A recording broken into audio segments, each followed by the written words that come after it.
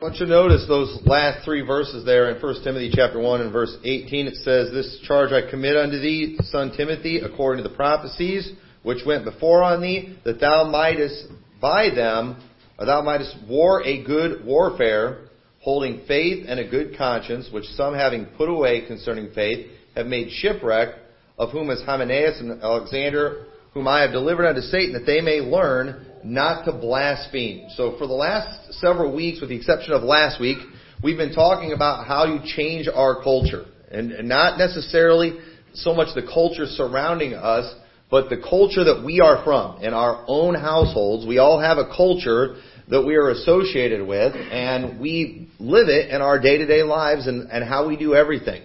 Our habits that we have, the food that we eat, the way we celebrate things, it often shows our culture. How we deal with our spouse often, deals with our culture. There are certain things you just kind of expect from different cultures. You have some cultures that really like to fight. You've got other cultures that are really passive. Okay, and the Irish culture, they're known for like fighting. And if you ever watch a good Irish movie, there's always some often good domestic disputes between the husband and the wife. That's kind of something Irish people are known for. And I probably shouldn't say this, but when I was out there with the O'Hagans in Ireland, it was funny because Miss Fiona, she's a little bit of a backseat driver. And, she would kind of like be getting on to Brother Clive for how he was driving and missing turns and things like that. And, they'd kind of get going. She kept saying, "You're going to see our first domestic, Pastor." and just kind of joking about it. And I'm just going to tell you, I really kind of enjoyed it. It's just, you get to kind of see some of that culture. And it reminded me of some movies I'd seen. And it actually reminded me of me and my wife. We must be Irish because she's a backseat driver. And I tend to miss some turns every now and then, because I'm listening to her. But it just shows, it crosses, those kind of certain cultural things, they can cross the ocean. And we've definitely got some of it in our house. But anyway, all these things we do, they often associate us with a culture. But sometimes we have things in our culture that are bad. And when you get saved, you want to start living that Christian culture. You want to live a godly life. You want to change your culture. And it's not easy. It can be a very difficult thing. Just because you got saved doesn't mean everything's just going to magically change in your culture. We still have the same flesh that we did before we got saved. We now have the Holy Spirit working inside of us that can help us have victory over these things. But at the same time, there's going to be challenges. And so what we've talked about in the last weeks, we talked about how if you're going to change your culture in your family, it starts with the head of the home. It starts with the leadership. The leadership has to be on board. We talked about traditions. You need to have some good traditions in your home, some things that you practice that are a part of your life. That's just what you do as, what we do as a McMurtry. There's things that are our families that I want to pass on to my kids. You need to have purpose. You need to let your family know there's a reason that we do the things that we do. There's a goal in mind. We talk about how we are God's people. We are the people of God. We have been called to be separate. So there's a reason that we do the things that we do, and you need to teach those things. And then the last one we talked about was influences. You've got to watch what you're letting get shoved in your head through things like the television, through the internet. There's a lot of wicked influences out there. The culture surrounding us is very wicked. And remember, these messages are for your family, not necessarily how to change the culture around us. The culture around us is wicked. It's going downhill. It's going downhill fast. But I don't want to go downhill with it.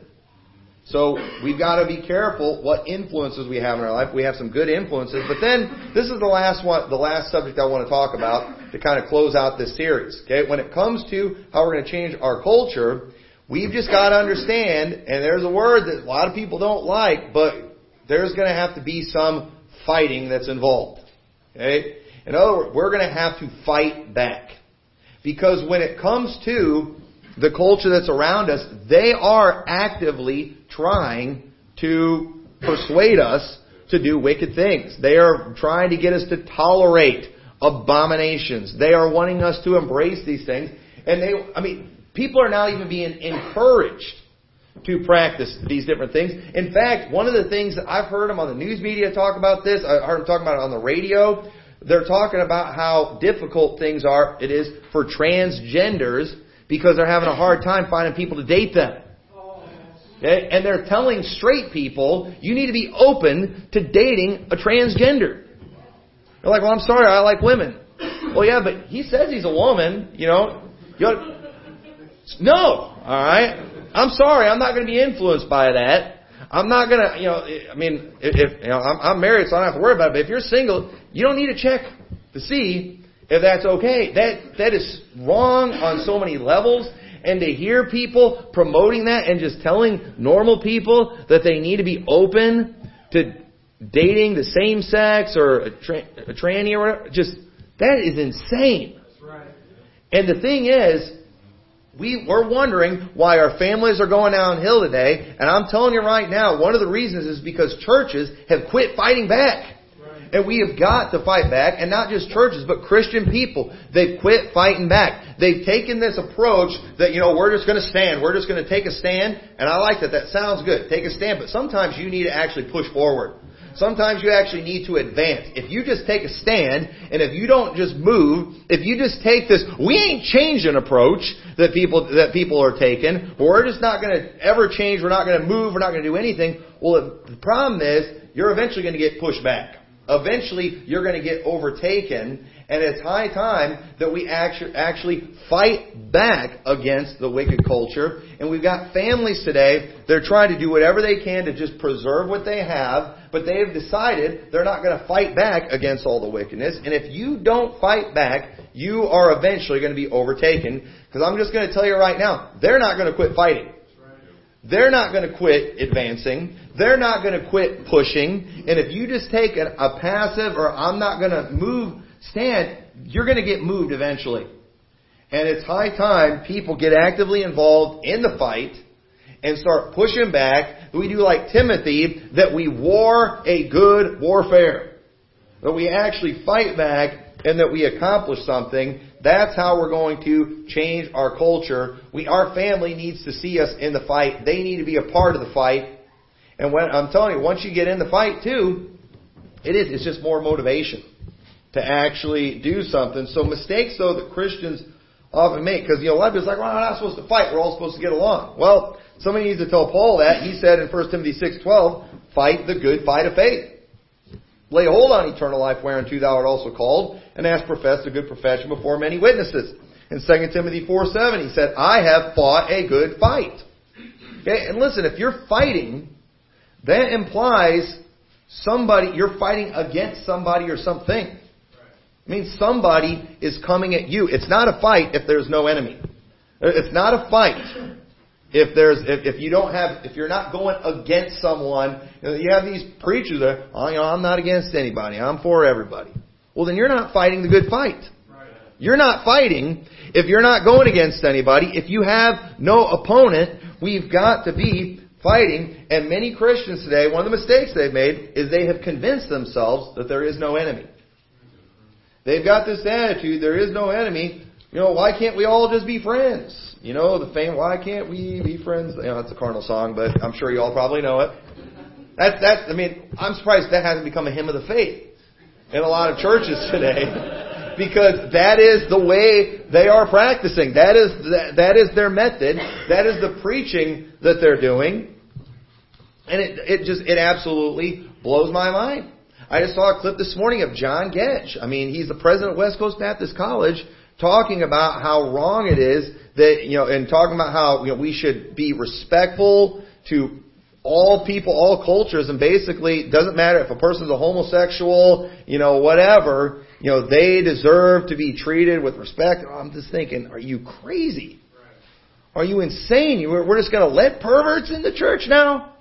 And just act like that's okay, and they wonder why they keep losing people into their church to homosexuality. You know why? Because they quit fighting. They quit fighting a long time ago, and they are not changing their culture. Their culture's changing them.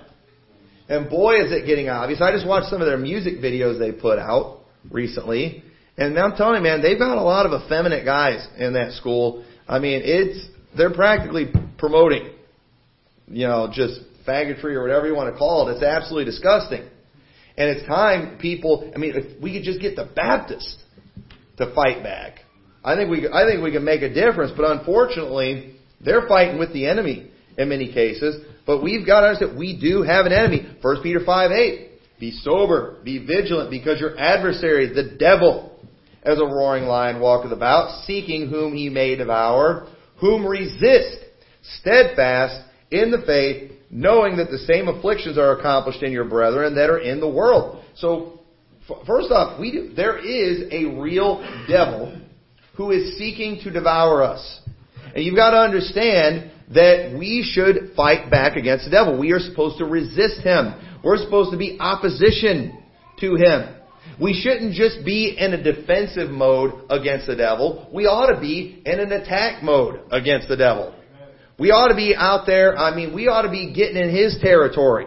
We ought to be messing with his people. We ought to be giving him fits. But what do we have today? We have Christians, they're just kind of sitting, they're hiding out, and just, in total fear of the devil. And it's like they're just going to get in their own little stronghold, their own little safe place. But no, you've got to actually get out and fight. If you just hide, eventually they're going to get through. No matter how strong of a fortress you put up, if you don't fight back, if you don't start shooting back, eventually they're going to break through and they're going to get you. And you can't just have a defensive mode. If we're going to save our families as Christians, we can't just go and live out on a commune somewhere and just try to get ourselves all cut off from the world, hidden from the world. Eventually our kids are going to get bored out there and they're going to want to come out here and do like the Amish and have a Rumspringa or whatever it's called and to see what it's all about. But maybe if we actually lived among the world and we were fighting against the world and they got to see what it was really like and what the ends of these things are, that would probably be some pretty good inspiration for them to stay out of the junk of this world. Because I grew up in a home my dad was constantly fighting against the alcohol. He was constantly fighting against these things of the flesh. I got to see some things that made me say, you know what, I don't want any of that for my life. And thankfully, I've not even been tempted to ever, do anything like drink or do drugs and things like that. I've never even had the temptation to do that. I believe a big part of that is because I grew up in a home that fought against that stuff. They didn't just take, we don't do that in our home approach. They didn't just take a defensive position. It was an offensive position, and I believe that makes a difference right there. You can't be all defense. You'll eventually get worn away. My dad always said, and I've repeated this before, I could beat up the toughest guy in the world if he promises not to fight back. And no matter how strong you are, if you don't fight back, you will eventually be overtaken. That's just a fact, and you're going to have to fight back. We have an adversary that is very real. The devil is very real. It says in 2 Corinthians 2:10 also, to whom ye forgive anything, I forgive also. For if I forgive anything, to whom I forgave it, for your sakes forgave I in the person of Christ, lest Satan should get an advantage of us, for we are not ignorant of his devices. Now, unfortunately, with the devil, it's not a physical enemy that we can see. It's a spiritual battle that we have with him. And the devil, he uses spiritual things. And in this case right here, he's talking about forgiveness. He's saying, listen, I'm going to forgive you. You know why? Because if I don't have forgiveness, Satan is going to be able to use that against me to destroy me. And because we're not ignorant of the devices of Satan, you know what we do? We fight. One of the ways we fight back, we forgive others. We forgive those who have wronged us. We forgive people in the church. We forgive our brother if he trespasses against us. Why? Because that bitterness can grow in our life and Satan could use that to take us down and to defeat us. And because we're not ignorant and we realize that there is a devil out there that is actively trying to destroy me, and he could destroy me if I don't have forgiveness in my life. So I'm going to fight back and I'm going to be forgiving. I'm going to go even farther than that. I'm going to love my enemy. I'm going to bless them that curse me. I'm going to do these things because there's a real devil out there that's going to try to take me down. But a lot of people would agree with what I'm saying here, but they're like, yes, the devil's our enemy, but people are never our enemy. People, you can't be ever against people. Well, 1 Corinthians 16:9 says, for a great door and effectual is open unto me, for there are many adversaries. Alright, now is he talking about the devil and demons there? Or is the Apostle Paul talking about people right there? Alright, what's he talking about right there? Because, sometimes our adversaries, actual people? And go ahead and go over Ephesians 6:12, because I imagine there may be some thinking about Ephesians 6:12. This is the verse people like to bring up when we start fighting with people that are adversaries. They'll be like, "For we wrestle not against flesh and blood, but against principalities, against powers, against rulers of darkness of this world, against spiritual wickedness in high places." Man, we're not supposed to fight against people. Man, I understand, Sam Gitt, blasphemed the name of Christ and, teaches Jesus as the Messiah, but, we don't wrestle against flesh and blood. Don't you dare say anything against him. Well, here's the thing. I'm not wrestling against flesh and blood. That's why I haven't beat him up. That's why I haven't taken a shot at him. Alright? That's why I haven't laid a hand on the man. Because I'm not wrestling against flesh and blood, but you better believe I'm wrestling against the man's message.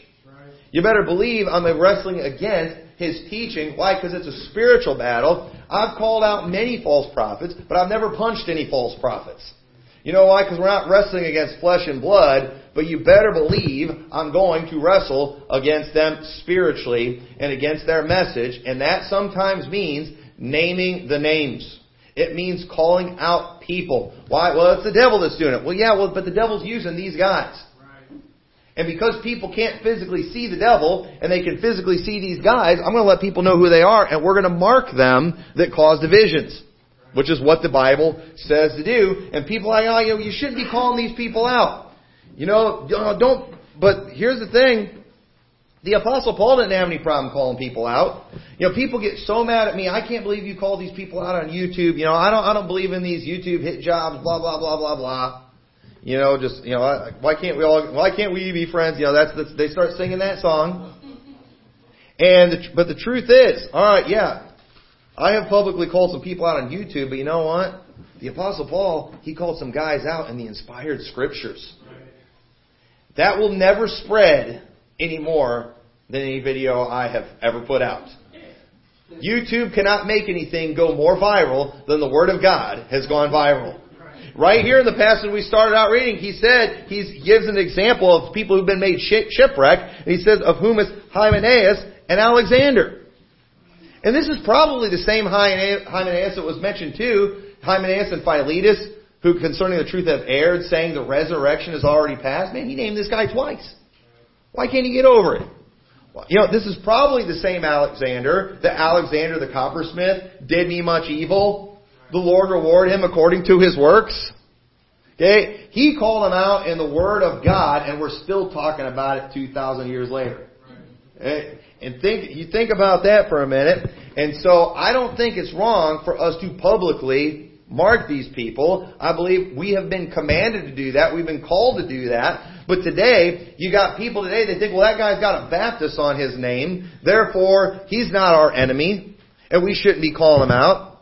I've called out some of the trendies that are out there. Josh Tice is one of them I like to call out, the king of the trendies with his idea days and stuff, trying to promote just this skinny jean type churches, the homosexualing of churches like I've never seen before in my life. And there's another guy, he's a pretty good guy, he wrote an article kind of against that whole movement, but he kept saying how he's not my enemy. And I'm thinking, he's my enemy. You better believe he's my enemy. And they're always saying that whenever they actually call these people out, they keep talking about how they're not their enemy. As if them a bad person if they have an enemy. No, you know what that means? If you have an enemy, it means you're actually in the fight. Okay, when you're in the fight, you're going to have an enemy. And it's amazing these guys who are writing their articles, they're preaching their sermons, supposedly against all this, wickedness that's going on in churches, but they keep saying, I don't have any enemies. First off, I just think they're lying. Because somehow they've got this idea that it's bad if you have enemies. Listen, I know the Pope's bad. I know the Pope's a false prophet. The Pope's not my enemy. He's my enemy. You better believe he's my enemy. That guy is sending millions to hell with the things he's teaching. Some of these TV preachers that are out there and all the junk that they're preaching, the lies they're telling people, they're sending people to hell and they're not your enemy. Somebody who is actively getting good fundamental Baptists to change and just to go to all this new evangelical junk, bringing in the rock music, bringing in the skinny jeans in the church, all that stuff. He's taking these churches down a bad path and he's not your enemy. What's wrong with you? I mean, that would be like some guy comes breaking in your house, he's hurting your family, he's abusing your family, and then you're trying to make friends with that guy. Well, he's not my enemy. Yeah, he is. He's in your house messing with your family. You better believe he's your enemy, and you better start treating him like an enemy, and you better take care of that guy. You better break out the shotgun and blow his head off, or throw him out the window, do something. He's hurting your family. But you want to look like a nice guy. You want to act like you're all just filled with the fruits of the Spirit in a way that mean even a guy that's abusing your family is not your enemy. Yes, he is. And the truth is, how can we love our enemies if we don't have any enemies? Think about that for a minute. These people will say, these people are not my enemies. Then tell me, how do you love your enemies? Think about that for a minute. That's something these guys that want to talk about. They'll bring up love your enemies when we're calling out our enemies. But the truth is, it's loving to call these people out. It's loving. Why? Because hopefully they'll hear the rebuke, and if they have any decency in them at all, maybe they'll get right. Maybe they'll actually get saved. Truth is, when I'm actually calling out my enemies, if I'm calling out their false doctrine, I am being loving to them. But these people are not. They are not loving. They have no enemies, and there's something wrong with that, and they wonder why they keep losing their people. They keep wondering why they're losing their kids to this stuff. They keep wondering why, their churches are all falling for this junk. They have gotten out of the fight. And you've got to get in the fight, and you've got to call this stuff out. So, but we're not wrestling against flesh and blood. We're not going to kill them. We're not going to hunt them down. But we are going to call out the false teaching. 2 Timothy 2:17 says, "And their word will eat as doth a canker, of whom is Hymenaeus and Philetus, who concerning the truth of error, saying the resurrection is past already, and overthrow the faith of some." See, these guys, they're preaching what was so bad about it. It wasn't just that they were wrong. It's they're overthrowing the faith of others. They're taking other people down with them. And you can say, well, this person's not my enemy. Well, great. While he's not being your enemy, he's destroying other people. Other good people are going down with him. So just understand, great, you have no enemies, but you are also ineffective. You are doing nothing good for the cause of Christ. You're letting things go downhill. You're letting things fall apart. You're not changing your culture. And it's time that you actually get in the fight. And so, we're going to keep calling them out. The Apostle Paul did it. John the Baptist did it. Jesus did it. We're going to do it. It's absolutely biblical. So the first mistake they make, they convince themselves there is no enemy. But then secondly, you can convince them that they'll understand there is an enemy, but then they just decide we're not going to fight back. And now look what it says in Jude 1 verses 3 and 4. It says, "Beloved, when I gave all diligence to write unto you of the common salvation, it was needful for me to write unto you and exhort you that ye should earnestly contend for the faith, which was once delivered unto the saints." Why do we need to earnestly contend? Why is it a battle? Why is it a fight? Here's why. "For there are certain men crept in unawares, who were before of old ordained to this condemnation, ungodly men, turning the grace of our God into lasciviousness, and denying the only Lord God and our Lord Jesus Christ." Here's the thing, the mistake people are making is they're not realizing that while they have taken this, okay, we have an enemy, but I'm not going to fight approach, these other people are sneaking in like these trendies that have turned the grace of God into lasciviousness. They have crept in unawares, and while these old IFB guys have decided, well, we're not going to fight, they're not our enemies, these guys are leading people astray by the droves. These guys are, I'm telling you, my generation today is an embarrassment when it comes to the churches that they're putting out. I am embarrassed by my generation and the way they're preaching today, the way they act, what's going on. And what happened? While the older generation was sitting around not fighting, it allowed another group to just come in and just have their way in the church. And I'm telling you, churches, Bible colleges are crawling with these people, and nobody's doing anything to fight back. And the thing is, if we don't fight back, they will eventually beat us. And then even today, while the old IFB is just not fighting, while they are basically suppressing their message, They're not using social media. They're not using the tools that we use in this church to get their message out. You better believe the trendies are. The trendies are all over the internet.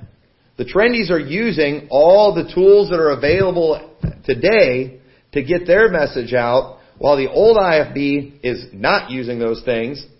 They've decided they're not going to fight back against that, and they keep wondering why they're losing people. And folks, they have the Old Paths Conference in Elgin. I used to go to that every year. It's been the same thing every year for years. Don't change. Don't change. Don't change.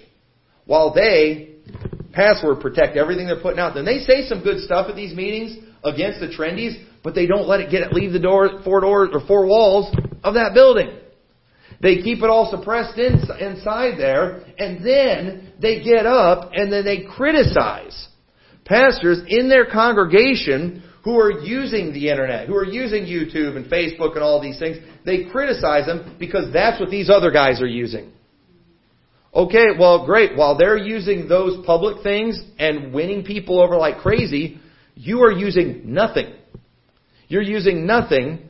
You're saying it in here privately to a group, and you're telling them not to use the tools to fight back. You know, that would be like telling us to go to battle with a bunch of people with machine guns with swords. Well, I believe we need to stick to the old paths. David used a sword. David used a sling. You never seen him toting a machine gun around. Yeah, but our enemies today are using machine guns. So that's what we need. If you want to use the sling and the stone of a radio program, go ahead. While they're using the machine gun of YouTube, that's fine. But you know what? I'd rather give me a machine gun. I'd rather use a weapon that's equivalent to what they're using against me to fight back. And that's all these Old Paths conferences are. They've got one coming up this month, and it's just going to be a big crying session. Oh, why are these people all changing? We got to get them off the internet. A bunch of whiteheads talking about that. Why aren't these people listening to the great men? You know, Jack Hyles would roll over in his grave. Lester Roloff, dead people, dead people, dead people. That's all they're going to talk about. And then watch this too. I'm just calling it out right now. They won't mention a single name at that conference.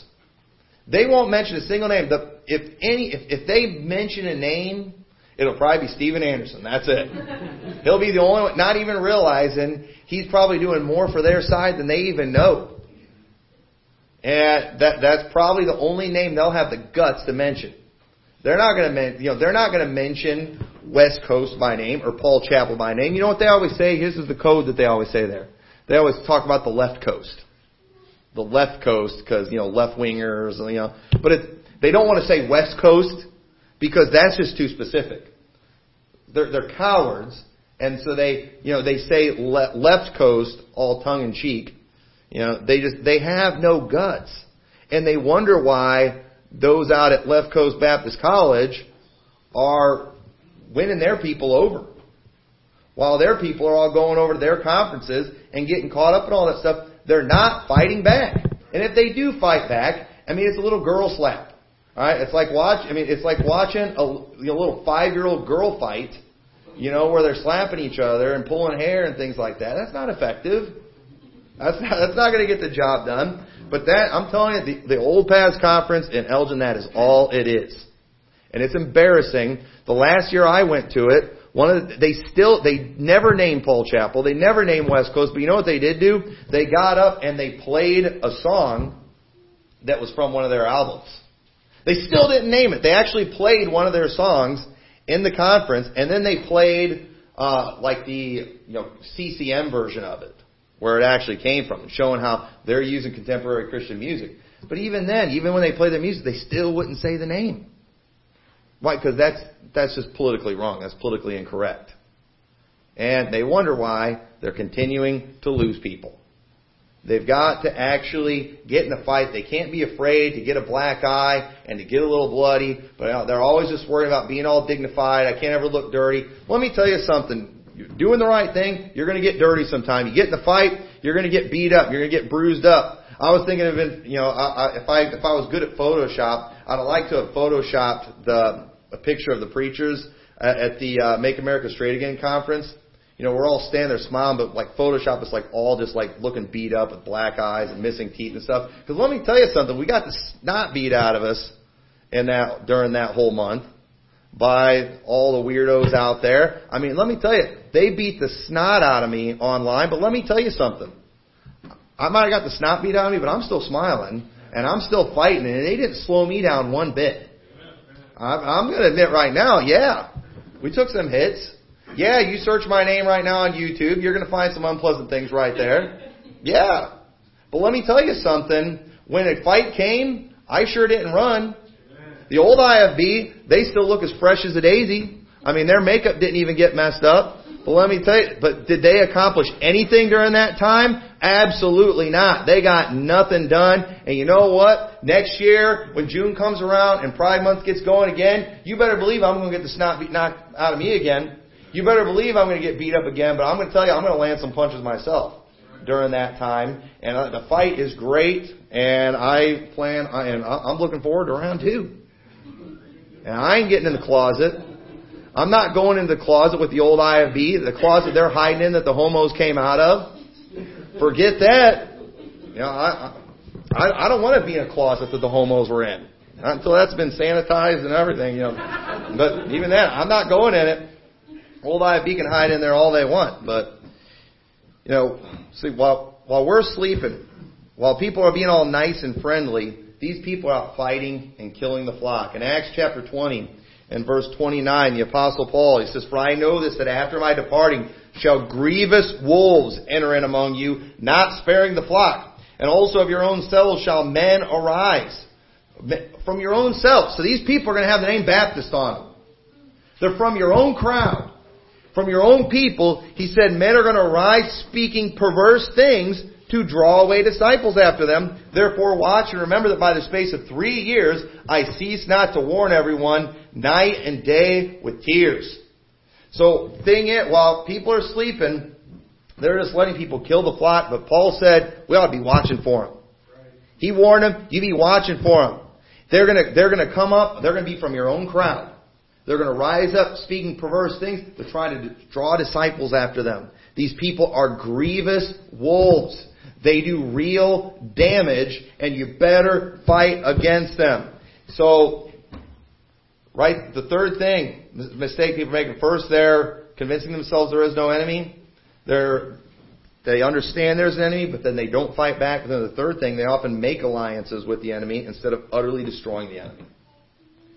In Galatians chapter 2, verse 4, it says, "And that because of false brethren unawares brought in, who came in privily to spy out our liberty, which we have in Christ Jesus, that they might bring us into bondage, to whom we gave place by subjection, no, not for an hour, that the truth of the gospel might continue with you." He said, we didn't give these people nothing. We didn't give them anything. You know why? Because that would hinder the gospel. So he said we didn't give them anything. And we're seeing it today where Baptists are making alliances with people they shouldn't.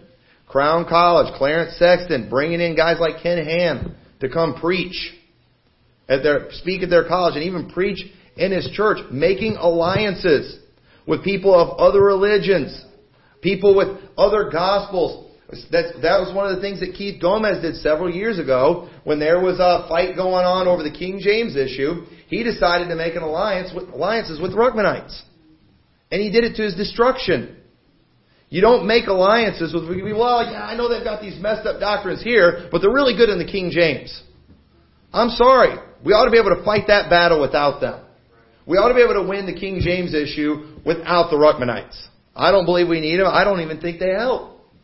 But the truth is, many churches today and many Christian people, because they just want to get along and look like they're loving and hug everybody, they're making alliances with people that are going to end up destroying them. And we don't have time to go back in the book of Joshua. If you study the book of Joshua, there was all these people that God told them, when you go into the land, utterly destroy them.